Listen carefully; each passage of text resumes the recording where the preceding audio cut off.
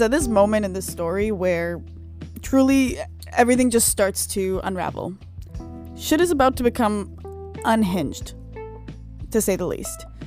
I could feel these hidden pockets of stress just coming out all at once at levels I didn't even know could happen or existed. So I took myself to Vegas again. Yep, cute, Runaway by Kanye. I really just wanted to be somewhere that felt very safe, and somehow this hotel, this exact room that I'm actually currently in right now, is the only place that felt really safe for me. Plus, what I really liked about Vegas was that I could be whoever I wanted to be. In this case, I wanted to be a pretty material girl and fuck around with all my precious things and even more precious bottles. People liked to be around me, and I knew why, and I had no problem with it.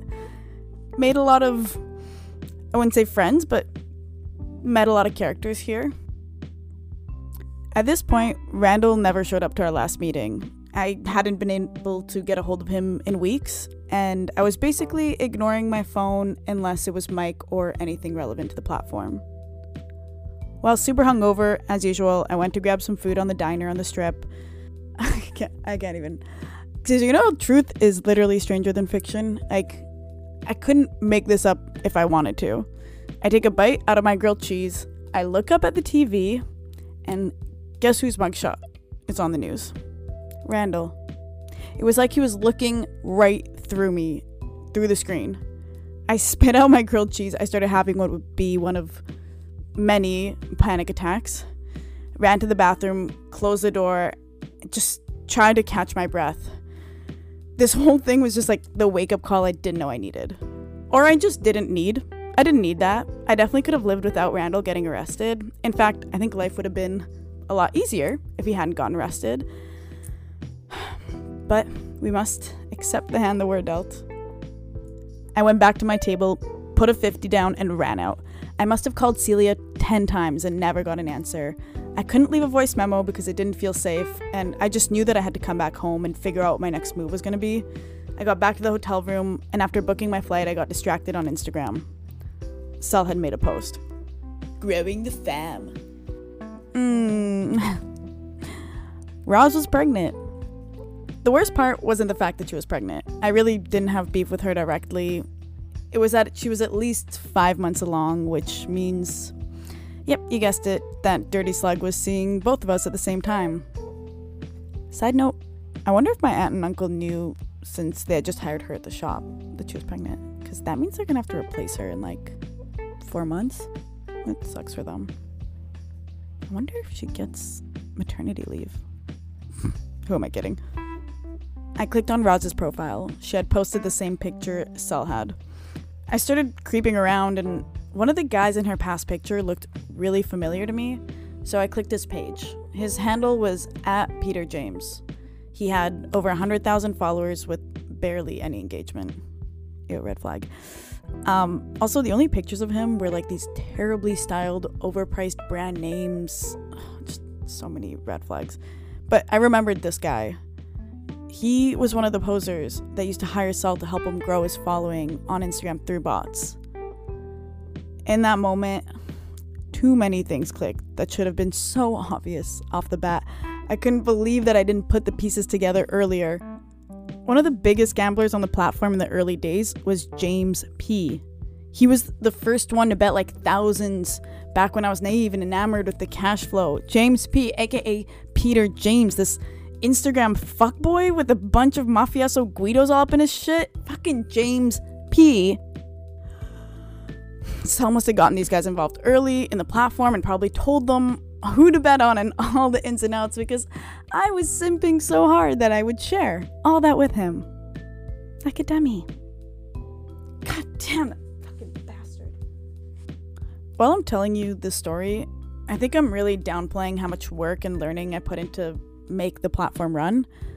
I'm not only talking about the random business modeling course that I took or studying other gambling sites so that everyone has a smoother experience and I can pretend that I understand what I'm talking about. I also think I'm genuinely downplaying how hurt I felt by Sel.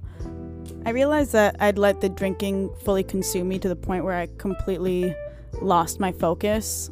And I know that I didn't know him for very long, okay? Hell, like a few months ago, I didn't even know this man existed, let alone that I would miss him. Thinking back on our time together, I used to feel so nostalgic. But now, when I really think about it, platform aside, it was truly just about him.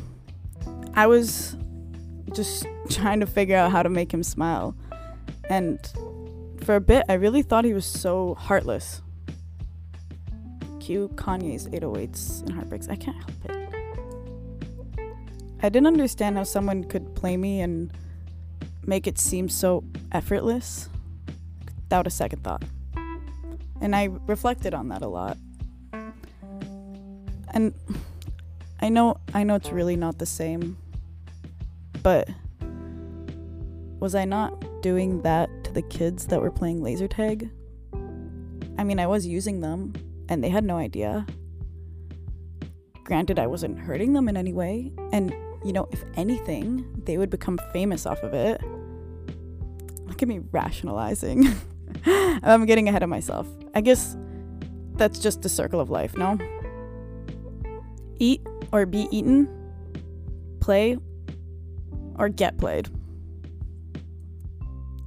This whole time I thought Saul just wanted to break my heart and leave me with trust issues. Like that wasn't enough. Nope, he wanted to infiltrate the platform as well. I don't know why I was surprised. I was making a lot of money now, and people don't like it when you start to make a lot of money. This was easily the worst day ever. I still hadn't heard back from Celia, which was not helping at all. I thought she was just being petty because I went to Vegas alone. Oh, how could I forget? I completely glazed over why Randall got arrested, considering he worked for a bank that seemed so reputable. First off, you need to know that a short seller is someone who thinks the intrinsic value of a company is significantly below the prevailing market value. Got that? Okay. So, turns out some rat short sellers dug deep into Randall's financial history and caught him laundering a lot of money. They're gonna regret that. They had become completely obsessed with him, watched him for the last few years, and were just waiting to catch him red-handed. Although the arrest wasn't directly correlated to me, I knew it would only be a matter of time before his books got audited, and I simply did not feel confident enough that what we were doing was fully legit, slightly legit. I mean, come on, I was getting paid in cash. I threw all my stuff in a bag and hopped on the quickest plane back home. I checked the schedule at the shop and saw that Celia was working the next day, so after a night of barely any sleep, I went over to visit her. Hey, what's going on? You never called me back. Sorry, I was busy. I have a life too. Plus, you call me 20 times a day, every day. It's hard to know when things are actually urgent. Well, this is actually urgent. Randall's been arrested, and I don't know what that means for us. What? Dude, it's not funny. Girl, chill. I'm sure it's a misunderstanding. His mugshot was on national news. Maybe Mike will have some ideas. Mike won't know anything. Call it paranoia, but I did not like the way she said that. It was such a statement. Mike won't know anything. What does she know about what Mike would or wouldn't know? The only times we were all together was basically when we were drunk in the club. Also, did you see? Roz is pregnant. Oh yeah, she told me. We had a shift together the other day. She's actually really sweet. I had to get out of there. I was so stressed out and frustrated. I thought Celia would be calming, but she was the exact opposite. This was not the wise and comforting Celia that I knew. She seemed so disconnected and uninterested. The worst part about creating the world's largest underground laser tag gambling ring is that there's really no one you can talk to about it. And at this point, I was becoming very scared and very paranoid. I don't know how Anna Delvey did this kind of thing for so long, and I'm not even technically scamming anyone. I lay in my bed taking deep breaths. Usually at this point, I would journal, but I didn't want to leave a paper trail, so I just had to sit alone with my thoughts. and discomfort, which was something I actively avoided. I just kept thinking about what was the worst thing Saul could do. I was sure that at any moment he'd be calling and making threats. It was a really weird feeling, like, I don't want to say Stockholm Syndrome, but it's like, I know this man's about to try and ruin my life, but I still have feelings for him. So that was also very confusing. I could feel a panic attack coming on, so I took some more deep breaths. And then I remembered who the fuck I am. I wasn't gonna let him or anyone ruin what I had built or take away my dignity. No, if Saul wanted to play, baby, let's play. I was born ready. Then my phone rang. I assumed it was my uncle. I'd been avoiding his calls for quite some time. I looked down. It was the bank calling. Ah, shit. You know, hindsight is 2020, and in hindsight, in this moment, I guess my dignity could be taken down a peg or two.